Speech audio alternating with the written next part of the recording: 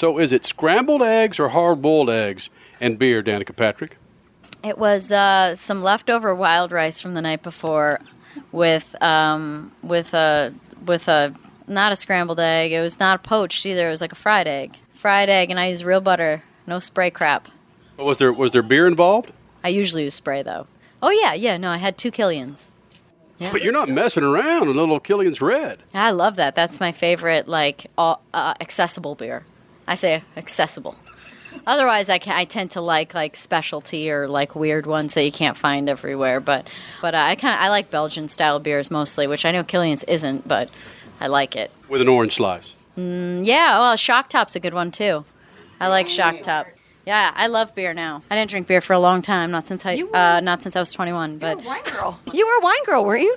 I still am for sure. But when it gets hot in the summertime and after a race too, like since I race so much more, and it's a little more dehydrating being in these 180 degree cars. Okay, maybe it's 140, but it just feels like really hot. And I just think the wine tastes so acidic when you're dehydrated. So beer is a good thirst quencher. I've got to be in the mood to have a nice cold beer. No. Still shuts. What the hell? Are they not a sponsor? Do you do P90X? I do. I had a Shakeology today, too. You did? I did. Chocolate. And he's like, when we do this interview? Well, when do we do a straight interview with Patrick anyway? No, we don't. Well, that's the fun part. That's the fun part is when we talk about other stuff. So did you complete P90X? I did. I'm on my second. I'm now trying P90X 2, but I'm so not as strong as I thought I could be in the core. Okay. So I go back to P90X 1. It's not as intense, though, the second one. It's more balancing. Well, I don't do it, no. But What are you doing, Danica? Well, actually, I did an insanity workout the other day. Those are good. And my calves feel like they are made of rocks right now, and they're very painful. So, I probably shouldn't have done that. Why don't you buy your Shakeology from Crash Gladys? I can? Is it really? Because I have to go through Beachbody, and I had to put all my information in, and it's a pain in the butt. Well, good. What flavor do you like? Strawberry and chocolate. But here's what I did. When I signed up for, it's okay. It's got the brown rice. I can't believe we're talking about something. It's got the brown rice ingredient as its protein, so it's a little chalky, but it's still good. No, but here's what I did. I went to GoDaddy because I'm trying to start this charity thing. To the money I bring in from Beachbody, I'm going to give to some people in racing. And what I did is I went to GoDaddy and got the website Race to Be Fit, and that automatically leads to my Beachbody account, and so that's how you can do it. Go, Daddy. Go, Daddy. Yeah. So there's some synergy there. Come on. I like it. Team player. So buy some Shakeology from Crash Gladys, Dan. Next time I will. All right, well, there it is. Danica Patrick joining Crash Gladys and Kenny Sargent, Speed Freaks Pit. So the old man back in racing won him, a snowmobile race? What the hell's that about? Oh, he retired. That's your dad, by the way, not your husband. Yeah, no, my dad raced a snowmobile race. He raced up at Eagle River, and he won. He wanted to win, and then he could retire. So he was kind of mad that it wasn't against like 20-year-olds, but it's like an over 50 or an over 40 group. Well, I think it was like more of a classic race, but he was leading a regular race like a month or so before that, and he got bumped going into one the last lap, and it made him go wide, and then he finished third. But anyway, I told him he needs to not race. He doesn't need to get hurt.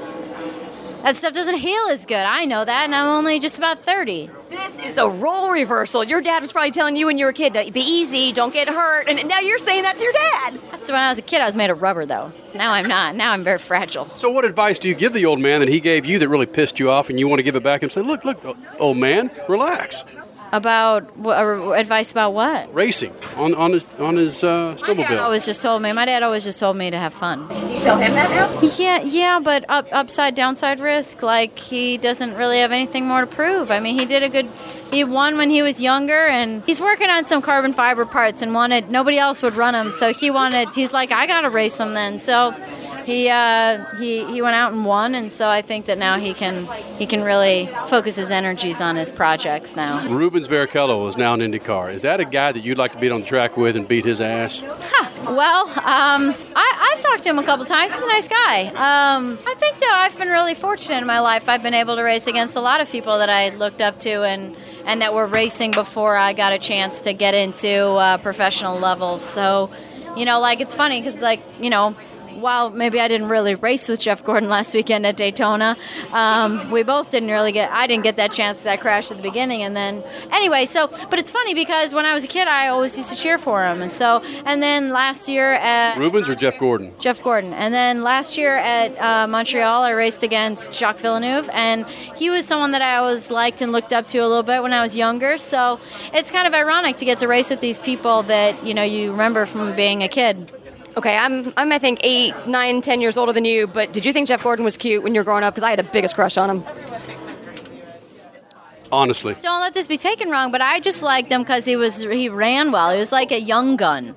So I think he was too old for me to have I was too young to have a crush on him. Does that make sense? I mean, I don't know how old he is now, but when you're younger, it's like very significant. So when I was, cheering for him when I was in go-karts and I was like 12, 13 years old, I mean, he was probably 25. I mean, that's just not going to work. 13, 25, that doesn't work. So I didn't really think of him like that. I just thought of him as like this cool young, superstar that came in, and he had that really great flaming DuPont car.